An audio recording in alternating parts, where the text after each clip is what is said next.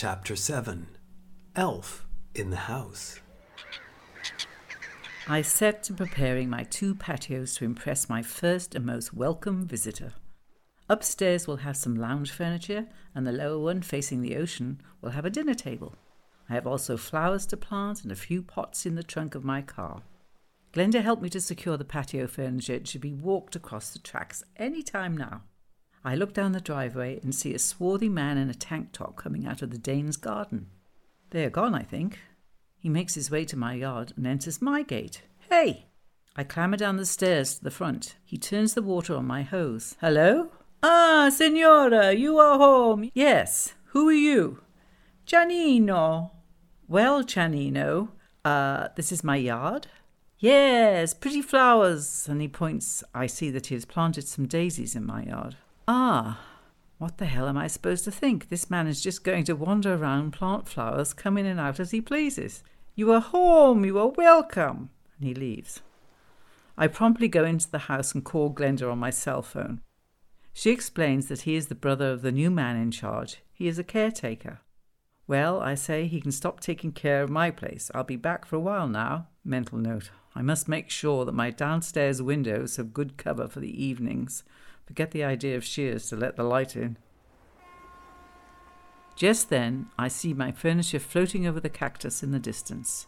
Giannino hurries to meet them. He speaks rapidly in Italian. Hands wave as he points to me. I wave at them. He leads 8 workers and my furniture down the driveway. He is smiling from ear to ear. I'm resigned. He seems happy enough to help. I am too tired to fight it.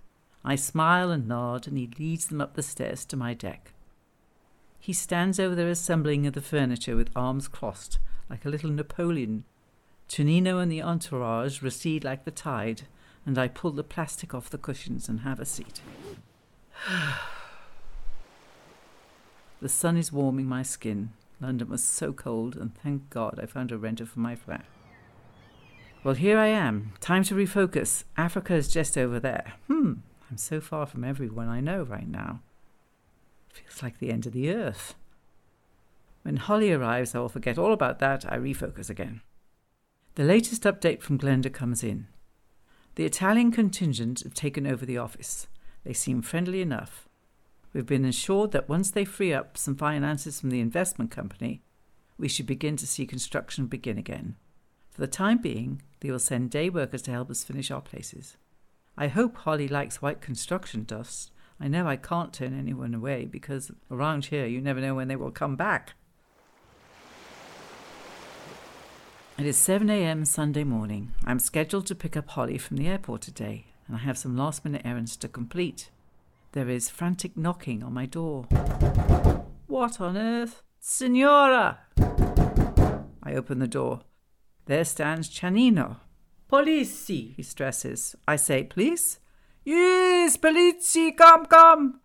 His hands are rubbing together as if he is wringing out the washing. I'm in my robe, not dressed. I run to my room and throw on some clothes. As I do my face, he stresses on the other side of the door. Subito, per favore. I assume that means hurry because I had heard Glenda saying this to the waiters on day 1. I rush out the door and he ushers me into his car. I think, is this dangerous? Are we running from the police? What have we done? Is this a permit issue for my hot water? I have no clue.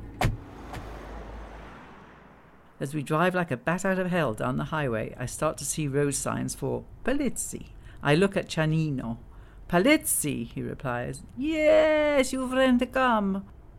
We pull up at a store. There is Glenda at the door of a plumbing supply store. She looks at her watch. Giannino, she scolds. What took so long? I look at the signs on the shop. Doccia. Now the lights in my mind are turning on.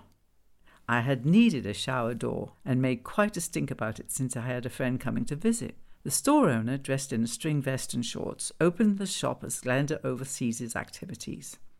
Apparently, Glenda and Giannino made it their business to finish the guest bathroom before Holly arrived.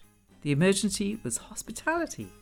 I thanked them profusely, and I was so incredibly relieved that we were not on the run from the police. I bought them both an Italian breakfast of coffee and pastries before we tied the shower door to the roof of Giannino's car.